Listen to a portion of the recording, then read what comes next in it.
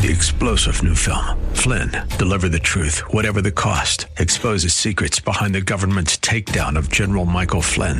Flynn knew what the intel world had been up to. He ordered the first audit of the use of contractors. This set off alarm bells. He told the truth. He was the most dangerous person for Donald Trump to hire. They had to get rid of Flynn. Flynn, deliver the truth, whatever the cost. Available now. Watch it today. Go to salemnow.com. salemnow.com. When it comes to your investments and retirement, in this economy, it's important to be smart. And with the Smart Investor Hour heard right here on AM 1420 The Answer, you'll get both smart and intelligent information you'll need to help with your investing. So sit back, listen, and learn with your host of the Smart Investor Hour, Tim Hayes of RBC Wealth Management. Good afternoon, and what a beautiful afternoon it is. And let's start off with a couple quotes, get you thinking, because that's what this show is all about. If an injustice requires you to be the agent of injustice to another, then I say break the law. Let your life be a counter friction to stop the massive government machine. That's David Thoreau, by the way. It is vain to recall the past unless it works some influence upon the future. By the way, that's the quote that a lot of the people are using to knock down Civil War statues. The mind that finds its way to wild places is the poet's. But the mind that never finds its way back is the lunatic. Ain't that the truth? All right, so if you go to WHK 1420, you can get to you can send away for some really good stuff. Let's just put it that way. It has my webpage there, and there's all sorts of good stuff that you can get if you just go there. And I would suggest that, there's some pretty darn good information if you're so willing to do that. So you go to WHK 1420 on your computer, go to local podcast, and by the way, has all my podcasts going back about a year and a half. So you can actually listen back in February of 2020 when I was saying, hey, I think it's time to raise some cash. I'm worried about the market. We could have a 10, 15% correction. Turned out to be a little bit more than that, maybe a lot more, but at least I warned you, okay? But we have in there, first of all, if you go there, Rob Schleimer's weekly piece is there. And I think it's very important that you read that. Rob is one of the top technicians on the planet. All right. He was with Fundstrat. He was with RBC before that. They voted him as one of the best. He went to Fundstrat. They loved him there. We brought him back because Bob Dickey, who was one of my favorites, retired. Both of these guys together, they did things differently, but they came out with the same results, which was interesting. Also on there is a weekly newsletter. There's all sorts of things about interest rates. And then if you go to Insights, which is up top, that's under bulletin board, by the way. And if you go to Insights, there's all sorts of brand new research. We change it on a weekly basis for the most part, okay? So there's new research that you can find where we name names. We name ideas for you, okay? So if you're doing it yourself, which I think you're crazy, but that's okay. Anyway, it's there for you. We also have the Business Owner's Guide to Transition Planning, the Savvy Investor's Credit Workbook, A Woman and Wealth. This is a planning workbook for all you ladies out there. And for Money Matters for Young Professionals, which I think is a very, very good idea. Okay, so where should we start? Let's start with a couple ideas here. Here's a couple things that I think are really kind of interesting. The average new car price hit a record $38,255. By the way, in 1955, $38,255 was the top 2% of wage earners. So that's how much it costs now. That's up 12% from the same time last year. Used cars are up 31%. Isn't that interesting? The total balance sheet for households and nonprofits rose to $136.9 trillion in the first quarter. To give you some perspective on that, that's a 3.8% increase from the previous quarter and almost double Americans' wealth from 10 years ago. The gain came, by the way, amid a 7% increase in the S&P 500 that boasted the equity wealth by $3.2 trillion. So life is good. And here's bad. I have a friend who insures fireworks companies, but fireworks were involved with an estimated 15,600 injuries treated in U.S. hospital emergency rooms during the calendar year of 2020. So it's kind of a bummer. Anyway, look, I was looking at some things, and I was reading Lori Calvasina, and Lori is our head strategist, which is a very good one, by the way. And she's talking about a better overall tone, and she's been keeping a close eye on margins and a few other things. But let's go to the beginning. What she learned in the second week of earnings season was that the big things that you need to know, number one, the overall tone for management teams improved in week two. While we generally sense a better tone regarding the ability of companies to manage through the margin pressures, we also came away with the impression that management teams are inclined to see general inflationary and supply chain pressures as enduring a bit longer. And while the upward earnings revisions are still happening, we continue to see a softening in the earnings sentiment.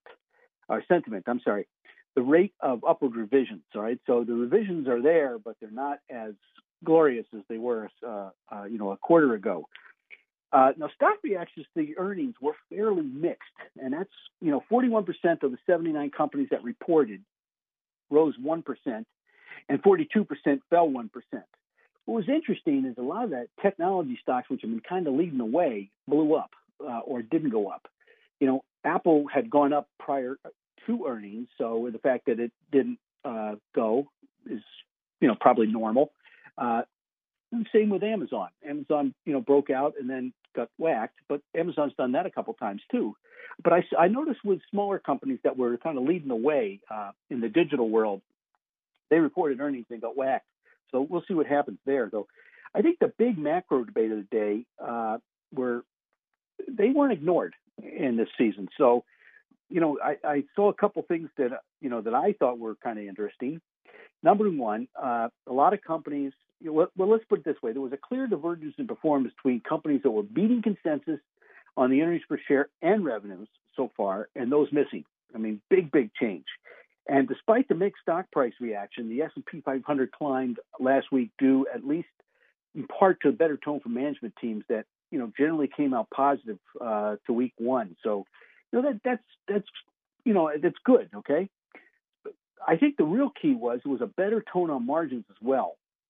But what's bugging people in the background is taxes and maybe over supplying the economy with money. All right, because now we're talking about another big infrastructure plan, which isn't it's really it's what the left wants, everything the left ever wanted and more. What's interesting though, I read an article. What may stop them is they have to get a spending increase through the budget through Congress, and I think it takes 55 senators to okay the debt limit increase. So that may be the Republicans' secret weapon. But look, so the margins were better, but inflation is out there, taxes are out there, and I don't think it's going to disappear anytime soon. Okay. The other thing is the earnings sentiment continued to slip, meaning that the forecasts continued to inch up a little, but not a lot. For example, the S&P 500. We started out the week with 193 for the year, $193 for the whole S&P 500. And it got to 195, 194.95. Okay, I'm 134.95, 194.95. I'm sorry. So we're seeing some things that we like, but not as many as we'd like to like. All right. So I guess we talked about this last week. We'll talk about it again. Summer hasn't seen much respite from the stock markets. But it's normal for outside forces or concerns to knock down the market from time to time. Okay, you can count on a 5 or 10% correction every year. It'd be a weird year if it didn't come through. But look, you take 2 steps forward, you take 1 step back, so you can get a running jump. All right, it's simple as that. And even though some of the major indexes are only slightly below their all-time highs that they reached, the market has been jolted. What a week ago Monday, we were down 2.1% on Monday, and we were down 3% for the week. The one thing that's kind of bugging me is that the advance decline line stopped going up, and that's the number of advancers versus decliners, and they're just divided by each other. You don't want to see the markets move up without the foot soldiers and the archers and all the guys. You don't want the kings and the knights to lead without anybody behind them. But there are some very durable dynamics here, and we're also seeing some problems. So, for example, Delta, this is the new, the change in the virus is difficult because there's less tolerance for shutdowns right now. But we're seeing, increases. And I know a lot of people are not wearing masks, whether they've been vaccinated or not. So that's kind of interesting. But I think this economic cycle has a lot of longevity to it. So I think it'll continue for a while. And I forgot to mention that this is a live show. So if you have a question, the number here is 216-901-0945. That's 216-901-0945. Now, the Treasury yields have had more influence on sector positioning than the levels of equity indexes. So let me just say that the Treasury yield chart is exactly like the regional bank chart. They're making a series. It's a pennant formation on the way down. Now, those can be very bullish if indeed they turn up. And one of the things I've been noticing is the Russell 2000, 2100 is kind of the line in the sand. If it breaks there, you got to get out of small caps. But if it turns, and remember, there's 500 regional banks in the Russell 2000, it might turn big. So if we have a turn in interest rates, things could get really interesting. So it's kind of par for the course with the COVID-19 inflation and fiscal and monetary uncertainties lingering. I think investors should expect some additional market volatility. And I think there's going to be some growth concerns. They were obviously there earlier in the week, or last week, I'm sorry. There's expectations for monetary support, et cetera. The debt ceiling limits, they have to be, pre-posed. But look, I read Tom Porcelli this week, who is our chief U.S. economist, and he had a really good piece he called The Taper Teed Up. And he first of all, he talked about Blake Wynn, our rate strategist, and what he said about the FOMC meeting, and he thinks that there's a December taper call and a late 2022 hike. But he said our regular readers should know that we have thought the taper would kick off in December.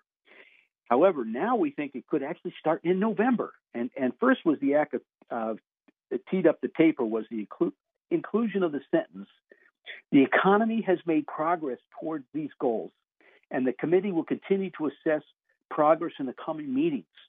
That was a necessary first step to the actual taper announcement, is what he thinks, okay? So you could check that box off. And then there was a necessary first step in the actual taper announcement that he said, we've seen it with successive waves of COVID over the past years and some months now. There has tended to be less in the way of economic implications from each wave. So, you could see some very interesting stuff go on now. Now, one of the things I've been noticing is, oil and gold have been they pulled back and then they just sat. Nobody's talking about it. Okay? Copper the same way. Copper's pulled back, but it's only been a slight pullback. Gold, you'd think it fell 1,000 points the way people are talking about it. Yet it's pulled back and now it's resumed over 1,800, okay? But one area that might be a good place to make money is natural gas. And what we saw was the storage inventory data points to a very bullish macro view of the U.S. Injection of only 38 BCFs. It was way below Wall Street median estimates of 42. So that's interesting. Now, we had an injection a couple of weeks ago that was quite larger, but storage levels remain in a favorable position after exiting the withdrawal season, roughly 5% below the 5-year average and 12% below the year's average. So natural gas may be a place that you want to pay closer attention to. Okay, now look, I was listening to Rob Schleimer. I'm sorry, I keep getting him and Bob Dickey mixed up. My apologies. They're both phenomenal guys. But look, there's a couple things here, and I'm going to emphasize this to everybody out there who's trading your own account, because I'm already looking at this. Small caps, you got to watch the 2100 level on the Russell 2000. All right. Now, like I said, this is a situation where if you look at the 10-year yield and you superimpose the KRE, which is the ETF for regional banks, they're almost identical. Okay. But that 2100 level for the Russell is the line in the sand, because that could be a major top if we break down from there. Now, you could have an undercut or whatever, but if you look at some of the emerging market index ETFs like the MXEF, it's broken its 50-day and 200-day moving average. That's not good. And the relative performance versus the S&P is very terrible. Now, the other one, which is fairly obvious if you've been listening to the news, is the Dragon China Index, the HXC, had a pretty dramatic collapse, but it went right down to its long-term support. So it'll be interesting to see. Now, its relative performance to the S&P 500 is absolutely terrible. So, but I think the 10-year yield is the interesting one, because it came right to its 200-day moving average and stopped. Okay? And I'm talking about the yield now. So what this means is the bonds went up and the yield went down. And the other thing that I saw that's kind of signs of an early bottom of a correction is the airline index. And Rob points this out. The XAL came right down to its 200-day moving average and stopped again. So, those are things that you have to think about. And look, I also hold on. Some things don't work on live radio, like my machine. But last week I talked about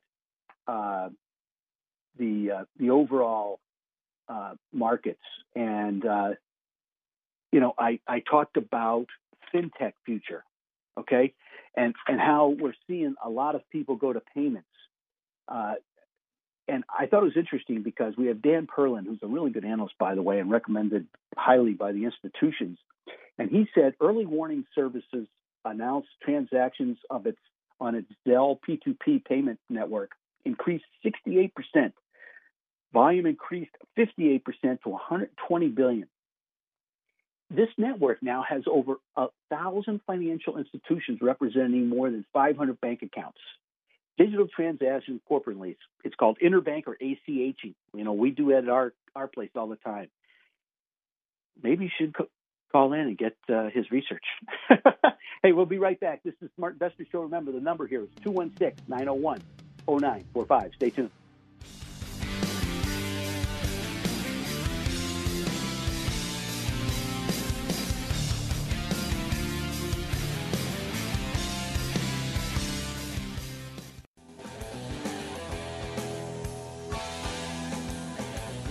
Okay, we're back. I was listening to Tom Lee this week, and he's a pretty smart guy. He's at Fundstrat. He used to be Morgan Stanley's chief strategist. And, he said that the UK Delta surge lasted 45 days, and it remains important because it's at a break point. And I think this is important for everybody because, that could cause the market to head south for the winter, or for the fall. So, we'll be careful. Anyway, I'll get to that in a minute. In the meantime, I think we have John on the line. John, how are you? Hey, Tim, not bad. How about yourself? No complaints at all. Hey, I was you were earlier talking about the small caps at 2100, and yeah, I was interested in a couple of things that I was looking at. Is it seemed like during July, not seemed like it was that like the institutions were buying up all the mega cap growth and the mega cap tech. I mean, like you had Amazon run up, and a lot of those stocks ended up seeming very extended, and then they had the fall. And the thing is, are you imagining there's this correction in NASDAQ? Would that, in the QQQs, do you think that money would go into the small cap growth, or do you think that if there is a correction because money's flowing out of Facebook or Google because of the earnings, or Microsoft or Amazon, Apple, do you think that money, that if that goes down, it'll bring down the small caps? In other words, we've seen what I'm saying is we've seen a lot of growth, a lot of money going into the mega caps, and I've even seen short interest going higher on the Russell stocks. And I'm curious to think what your take is. If there's a correction in the QQQs, does that bring down the small caps, or do you think there's money going to be rotating into those? John, about 71% of the stocks are down over 15% since March 1st. So they've already been corrected. We're in a rotational correction right now, so you're not seeing the stock market. But what I said earlier is there's 500 regional banks in the Russell. So when interest rates go down, the spread that the regional banks can earn goes down with it. So if you look at the Russell 2000 index, and then you look at the KRE, which is the regional bank index, they're identical. Same chart. So if interest rates pick up, that would probably help the Russell break out to the north because, I think 2370 is the breakout to the north. So it's coming down simply because the regional banks have a big influence on the Russell. The Russell 2000 is not just a growth index. It's a growth and value index. There is a Russell 1000 growth and there is a Russell 1000 value, but it's a growth and value index, so it's mixed. But if interest rates pick up, you won't have a problem. So do you think, what would you imagine for small cap growth in particular? Small cap growth is is technology, biotechnology, that type of thing. Biotechnology, there was a bunch of institutions that bought it in the middle of the last quarter and bought 5% positions in biotechnology, and they look like death warmed over. So I don't know what to do with those. The small cap technology, now I've got a lot of those, and I'm making a lot of money on them right now. Up like 60, 70% this year. And but that area is extended too. So I just noticed a couple of stocks that I own had really good earnings, and they beat them up. So who knows? We'll find out, I guess. But, sometimes in order to have a big stock, you have to go through a little volatility. Coupa Software is one that I had quite a bit of, and volatile isn't the word for it. That's the way it works, man. Yeah. Well, so that's like you said, 15% of the Russell is down, and I'm just wondering if it's. I really don't know. No, I'm talking not just Russell. I'm talking about all stocks. 71% of all stocks are down about 15% or more. So there's been a rolling correction. And it's just been masked by the fact that the Dow Jones, the S&P 500, hit new highs. So it's a limited number of stocks. That's not what you want. So are you looking at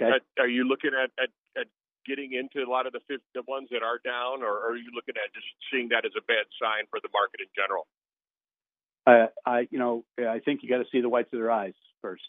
You know what I mean? Yeah. Okay. Okay. Great. All right. Thank you so much. All right. Have a great day.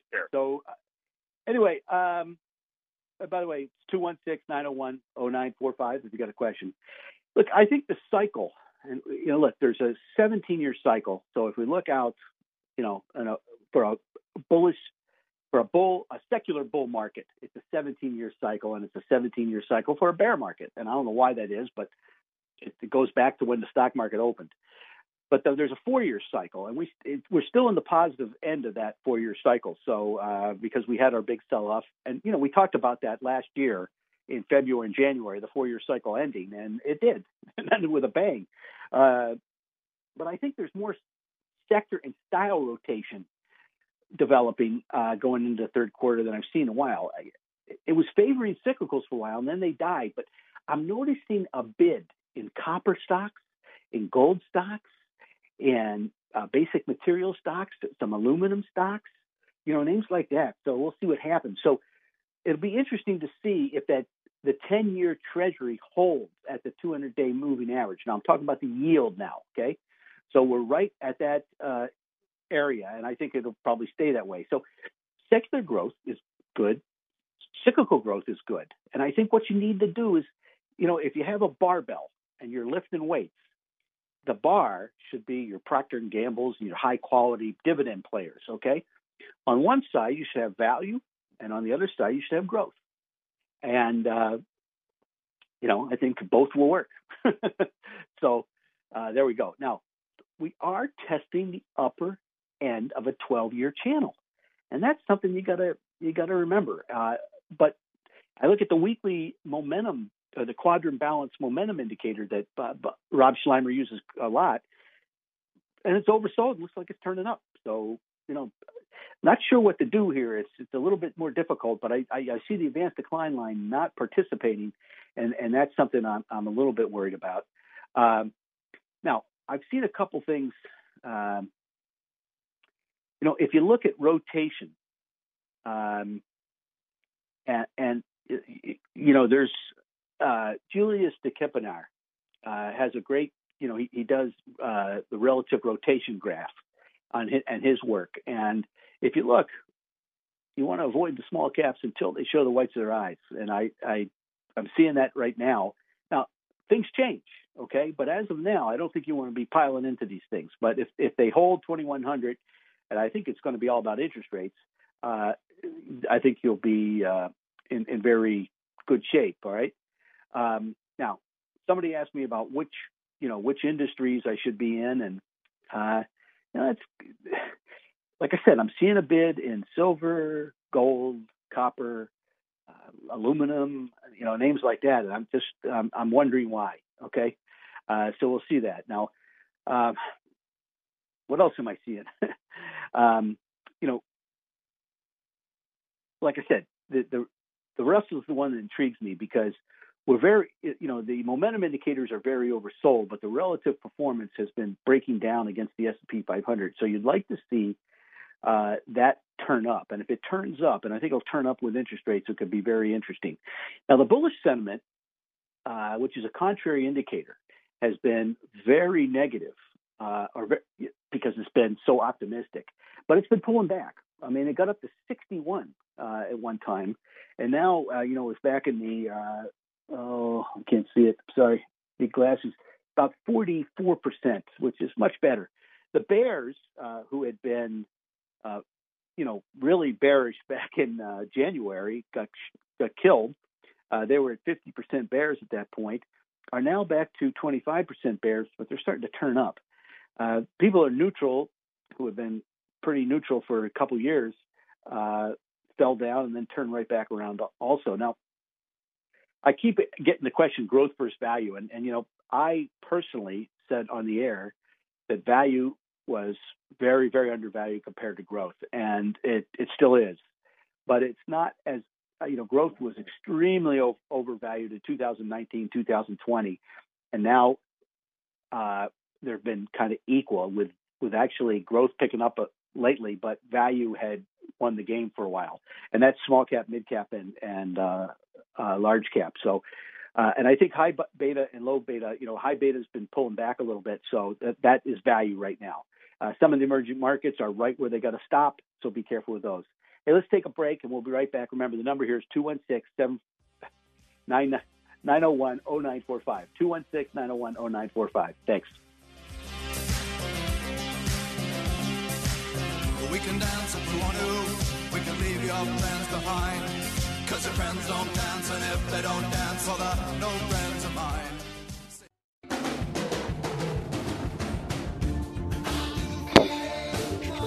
Okay, we're back. And I just got a question about the Shanghai Index on email. And look, I looked at the chart, and it's still a fairly bullish uptrend, but the relative performance versus the S&P 500 is breaking down. So I don't know what that means. But hey, if you go to WHK 1420 AM and go to local podcasts down to the Smart Investor Show and Tim Hayes, we talk about, we have the prime income list, the dividend growth list. You go to my webpage, you can sign up for these. You can also look at Insight. It all talks about the markets. They change it all the time. So, and I mentioned the prime income list, the ADR list, the dividend growth, and our ADR, our all cap portfolio has done extremely well. But there's a couple of reports out there that I highly recommend. The RBC Capital Markets Global Energy, Power, and Infrastructure Virtual Conference. And I'm looking at the updates from day 2. Nobody owns energy. They don't even own green energy. They sold it all in the third quarter, okay? Energy stocks or oil stocks are now just 4.2% of the S&P 500. It's one of the lowest levels ever. Maybe they're going to zero, but I don't think they're going to. The other one is a report on the electrical grid. And this is a very vital industry that faces some historical upheavals. And there's great, both are wonderful reports, and I highly recommend them. Now, look, the S&P 500 continued to make new all-time highs the past couple of months. And it's been primarily led by the mega cap stocks, which we talked about earlier. But many of them have reported positive earnings so far, and our breadth indicators have begun to show signs of weakness. Isn't that interesting? So this is the first bullish, the bullish percent for the S&P 500, not the overall bullish percent that we talk about, which we're just about to, is in a column of O's. So we're going up with less and less. We're hitting new highs, but the bullish percent in a column of O's. It remains above the 50% threshold, but it's still up there. And if we were to break 50, I think, we could head south for the winter, as I said earlier. So now the bullish percent itself was up 3.9% for the week. So it was a big week for, because we had the 800-point drop on Monday, a week ago Monday, and then we rallied up. So we went down almost 11 the week before. That's probably why. But we came up 3.9%, but it wasn't enough to turn it back into a column of X's. So we're still in a column of O's. Now, the over-the-counter index was just up. The small caps didn't participate. So it's in a column of O's at 42%. And, you're getting close to 30 there. Okay, so if we get wiped out, maybe that's the time to buy them, I guess. The world index is at 47%. Was up just 0.07%. So it was the large caps that won the day this week. And so they're in a column of O's also. So we have everything in a column of O's. But now the bullish trend indicators saw movement, and differing from the bullish percent, each one of these are above 50, which is a big positive. All right. So, but the bullish percent for the S&P 500 is in a column of O's. Simple as that. Now, one of the things that we saw was technology made a big move in the dynamic asset level investments. And this is provided to us by our friends of Dorsey Wright in Virginia. They're wonderful people. They're very smart money. Actually, I think the NASDAQ now owns them. But technology had faded into fourth or fifth place, and it rallied into second place. Consumer cyclical, or i.e. retail, is still number one. But then it's technology, then it's industrials, then it's basic materials, then it's financials. What's interesting is healthcare, utilities, and consumer cyclicals are the last three. Consumer non-cyclicals, is last. So nobody's buying any of the safe stocks. Isn't that interesting? Okay. So we'll see what happens there. Now, one of the relationships that I think is important is the XLE, the oil stocks. If we put them against the real estate sector or the industrial sector or the financial sector, for that matter, the real estate sector went on relative strength buy versus oil. And then if you looked at the real estate sector versus the financial sector, it went on a buy there too. Very interesting. And then if I look at the real estate sector versus the industrial sector, real estate went on a buy again. So obviously, real estate, which you can buy on the New York Stock Exchange and real estate investment trusts, are doing quite well. All right. So it's something that you better pay attention to because, REITs provide really nice dividend yields, by the way. So, something to think about. Now, if I took the real estate sector versus the healthcare sector, once again, we go into a column of X's. So real estate is starting to gain some traction. All right, it's gaining a bid. Now, look, I looked at the 10 big indexes, and here's what I saw. And I guess the Dow Jones has been positive for 2 weeks. The S&P 500 has been positive for 2 weeks. The XLG, which is the large stocks, and the QQQs have been positive for 7 weeks. Now, the Invesco equal weight index, where each stock gets one vote from the S&P 500, has been negative for 12 weeks. The small caps have been negative for 20 weeks, and the mid caps have been negative for 16 weeks. So, John, this is what we're answering your question. That's a long time in the stock market. So if the interest rates turn up, I think these will turn up also. It doesn't make sense, but it means that the economy is doing better. And there you go. So they have, the S&P 500, we're not getting full participation. Okay. You can't have 12 weeks of negative momentum, but the larger names are doing okay. Okay. So that's usually where people go when they're worried about the rest of the market. Right? I said it. Now, I did notice that the EEM, which I have a little bit of, if I look at the international stocks, has broken a double bottom, and it's got some support down at the 47 level. I'm sorry, but it also could be a shakeout pattern if it reverses up here. We'll find out the hard way. But anything that had China in it has had a problem. China, and this is fully their government participation here. They basically shot themselves in the foot as far as, they're just wiping out capitalism in the markets. And I think what they want to do is go from the New York Stock Exchange to Hong Kong, because then they don't have to report. Alibaba wouldn't have to do half the reporting it does right now, because they don't want anybody to know what's going on. Now, here's what's really interesting. Favored sectors. We talk about this every week.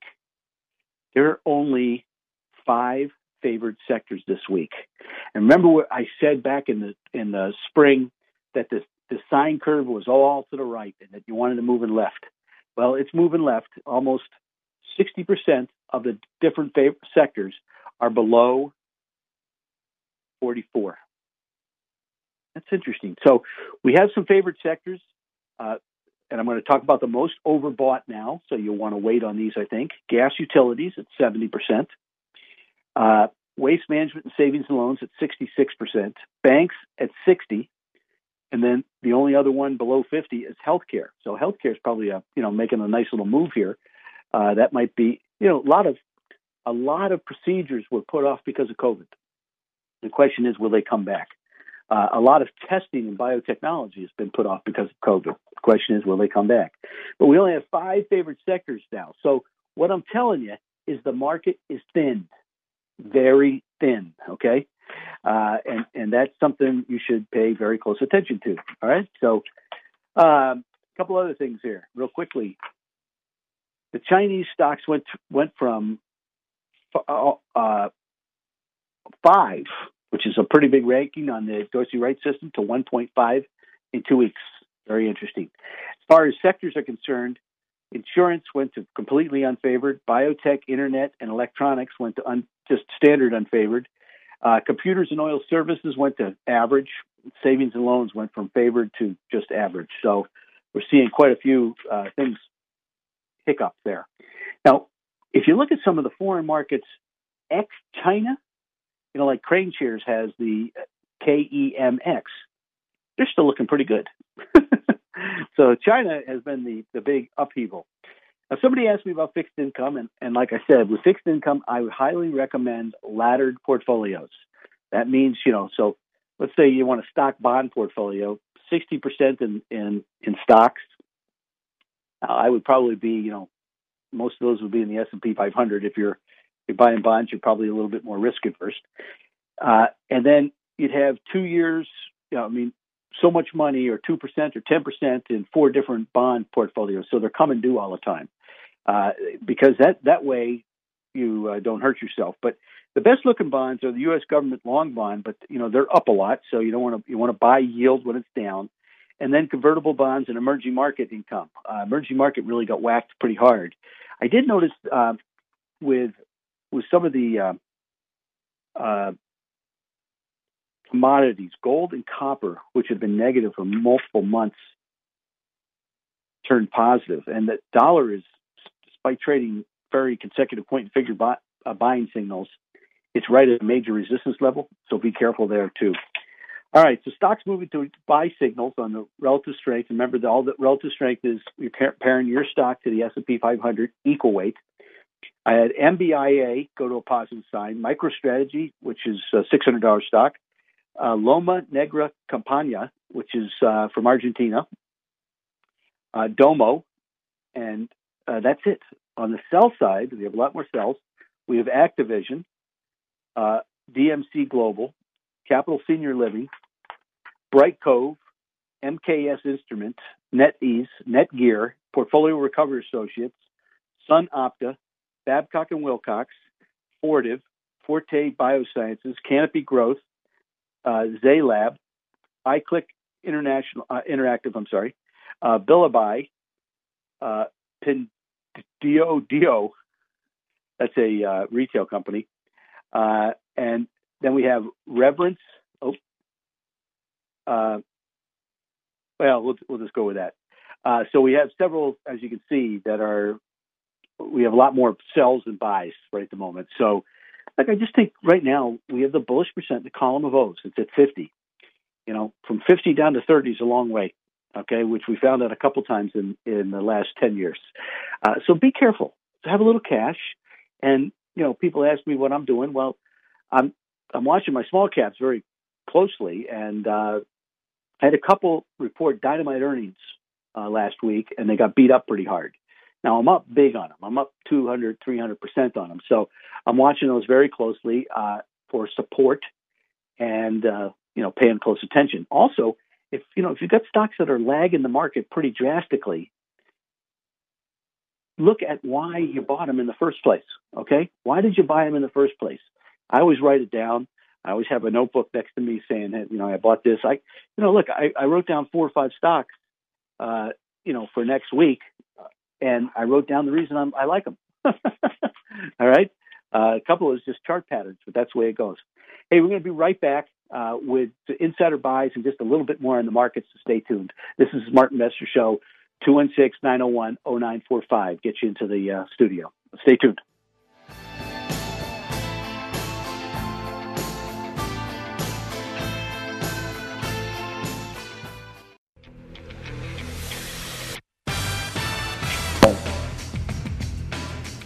Okay, we're back. And if you just tuned in, this is the Smart Investor Show. I'm Tim Hayes. We kept kind of a general theme each week, okay? And if you don't have a theme, if you don't have a methodology, you shouldn't be doing your own investing. If you're buying what your neighbor tells you to buy, you're going to get burned sometime in the future, right? So I have a methodology. I know what I'm looking for. I know what I'm doing. I read all the research reports every week, and I also do my charts every day, okay? And I do it for my clients as well as, I buy the same stocks my clients buy, okay? So, but that's important. What's more important, I think, now is a wealth plan.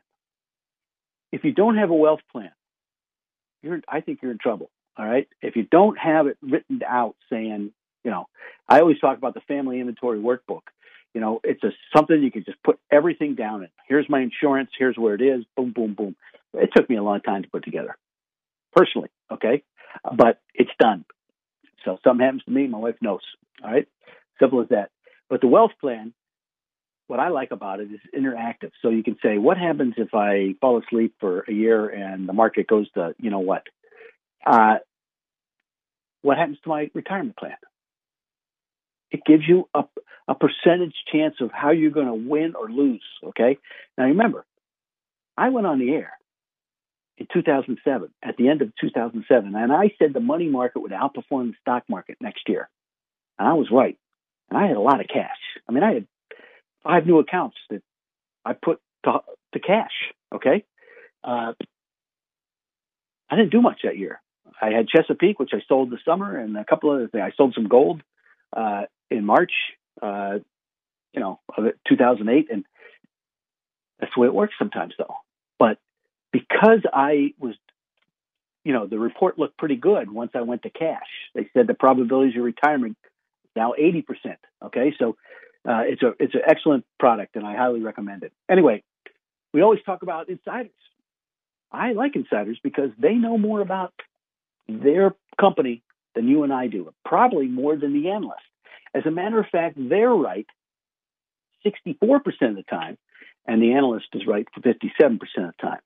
Now, the analyst, is unfortunately what they don't tell you is they're telling you what's best in their group, okay? And there's some analysts that are very good, but if their group is out of favor, then they can be wrong, and that's kind of the problem with being an analyst. When you're hot, you're very, very hot because you know which company's the best. All right. In the insider's case, they don't care what's happening; they're buying. And you know what? You sell stocks for a lot of reasons. You buy for one. That's it. You want to make money. Simple. Okay. So anyway, BioMX. There have been a whole bunch of buyers there. And they had the CFO bought twice. He bought $15,000 worth, and then he bought another $15 worth, 15,000 shares. I'm sorry. The CEO bought 100,000 shares, and a director bought 50,000 shares, and another director bought 15,000 shares, and another director bought 12,500 shares. Stock's low price, about $6. Be careful, everybody. And then the New Jersey pension. I was watching. I go on all sorts of sites for insider buying. And this is very underfunded pension, so they may be trying to hit the home run. Who knows? But they bought AMC and Tilray, which was up $3, which is about 18-19% last week on better than expected earnings. This is a pot stock, and then Carnival Cruise Lines, which we were talking about cruise lines last summer when they were $11. By the way, I bought a bunch of it, so I thought that was kind of interesting. Also, I noticed that Glaxo, Elliott bought more stock. So they're really pushing them to change things a little bit. And by the way, for those of you who owned GE, it did do a reverse split this week. It's like a 4-for-1 reverse split. All right, so some other ones that I saw this week were Absci. Now, this was a new issue, and Red Mile Group, which is smart money, bought 1.875 million shares, or a $30 million value. And then Eli Caston, who's a very smart guy, he also runs a fund called the Caston Partners Master Fund. They bought 1.562 million shares, or $25 million, twice, all right, which is, that's something you always like to see. And then we had Karen McGinnis, who's a director. She bought 15,000 shares to the tune of $250,000 worth. So you like seeing that, multiple buyers is something I enjoy. And Imera, which is a biotech stock that just got absolutely killed. It was $7. It's now like $5.39. We did see a director, Mark Chin, buy 1.333 million shares, or about $8 million worth. And then Martin Landis, who's a very smart guy, by the way, who's a director of Crown Castle, which is a REIT. It specializes, it's in the technology area. Got absolutely clobbered. It was 200. Now it's like 193. I noticed he stepped up twice and bought 7,000 shares to the tune of 1.3 million. And then 2 days later, he bought 4,200 for 800,000. So you like seeing that too. Now, I saw a couple things that I thought were kind of interesting. These are smaller buys, but I think they're interesting anyway. Oh, well, Juan Luciano was CEO and president of Archer Daniels Midland. Bought $1 million worth of stock last week. And remember, we had a buyer the week before who was a director, so very large buyer, by the way. But Glacier Bancorp, there hasn't been any new insider buys here for almost 2 years. The stock was $62. It's now $51. This is one of those regional banks, okay? So the chairman of the board bought $770,000 worth of stock, which I think is pretty positive. And then also Nicolette Bank shares. We had the CFO. I like when CFOs buy. His name is Moore. He bought $350,000 worth, and then 2 days later he bought $194,000. He was joined by a director who bought another $220, and another director who bought $240 worth of stock. So those are things you like to see. And then we also had Minim Communications Group, or Minim Inc. Their communications equipment stock. They got kind of pummeled. It went from like $5 to $250 in a month. And Graham Chenoweth, who's the chief executive officer, bought 200,000 shares to the tune of $500,000. It's the first buy there in a long, long time. So that's, after getting clobbered, you like to see that. And then Joshua Horowitz bought 40,000 shares too. So there you go. All right. So let's continue on and talk a little bit about what we're seeing. Now, I want since the guy, his name is Ed, emailed me during the show, I just wanted to talk a little bit more about the Shanghai Index. The relative strength breaking down, but it is in a triangle pattern. Now, the question is, with triangle patterns, it's kind of like flips. You got to flip a coin, because if it breaks to the top side, it's usually a very impressive move after that. If it breaks to the downside, you got to be careful. The fact that it's not performing well versus the S&P 500 just means that the S&P 500 is doing better. It's not a terrible, terrible thing. I am seeing, you'd like to see it turn up, obviously, but that could happen whenever. But, part of the problem with the Shanghai Index is that, like the Golden Dragon Index, which is the market capitalization weighted index of companies whose common stocks are traded in the U.S., just got killed. So the fact that it's holding up is probably a big positive. All right. Now, one of the things, I mentioned, and I said small caps are kind of tied, the Russell 2000 is kind of tied to the 10-year yield because the number of regional banks in that index. Now, I was looking at the relative strength, or RSI momentum, and I look at it weekly. And if it turns up from here, that'd be very, very positive. And it's, it's under the 50 mark. So, it had got to 80. And this is for the 10-year yield. And that's when I said, if we broke 181, we'd go to probably 2%. We didn't. We went the other direction. All right. So surprise, surprise. But we're right at the 200-day moving average, held the 200-day moving average, and the daily RSI, relative strength index momentum, it looks like it's made a double bottom in my particular, in my eyes. And now the dollar's pulled back a little bit. I think the longer-term trend for the dollar remains down. People are replacing the dollar with Bitcoin. Don't ask me why, but, Bitcoin's here to stay, folks. It's not going away. Somebody says this is worth something, and suddenly worth something. I don't get it, but whether I get it or not, it doesn't matter. Look, in the meantime, what I would do is go to WHK 1420. Go to local podcast down to Tim Hayes Smart Investor Show. Go to my webpage. You can get the top idea list, dividend growth portfolio, prime income list, top ideas, small cap, large cap, our multi-cap ideas. While you're there, go to the Insight page and go to Rob Schleimer under Bulletin Board. The Insight page has new research every week. Rob Schleimer does a piece every week. There's a Business Owner's Guide to Transition Planning, Savvy Investors Credit Workbook, Money Matters for Young Professionals, and Women in Wealth, a planning guide. You can get them all if you like. In the meantime, have a great weekend. This is Tim Hayes. By the way, if you want to have coffee, give me a call. Remember, buy low, sell high. Thanks for listening to the Smart Investor Hour. To reach Tim during the week, call him toll-free, 888-223-7742. That's 888-223-7742. Or visit his website, rbcwmfa.com/Tim Hayes. That's all one word in the address bar, rbcwfma.com/Tim Hayes. Please join us again next Saturday for the Smart Investor Hour to hear more smart investing from Tim Hayes of RBC Wealth Management.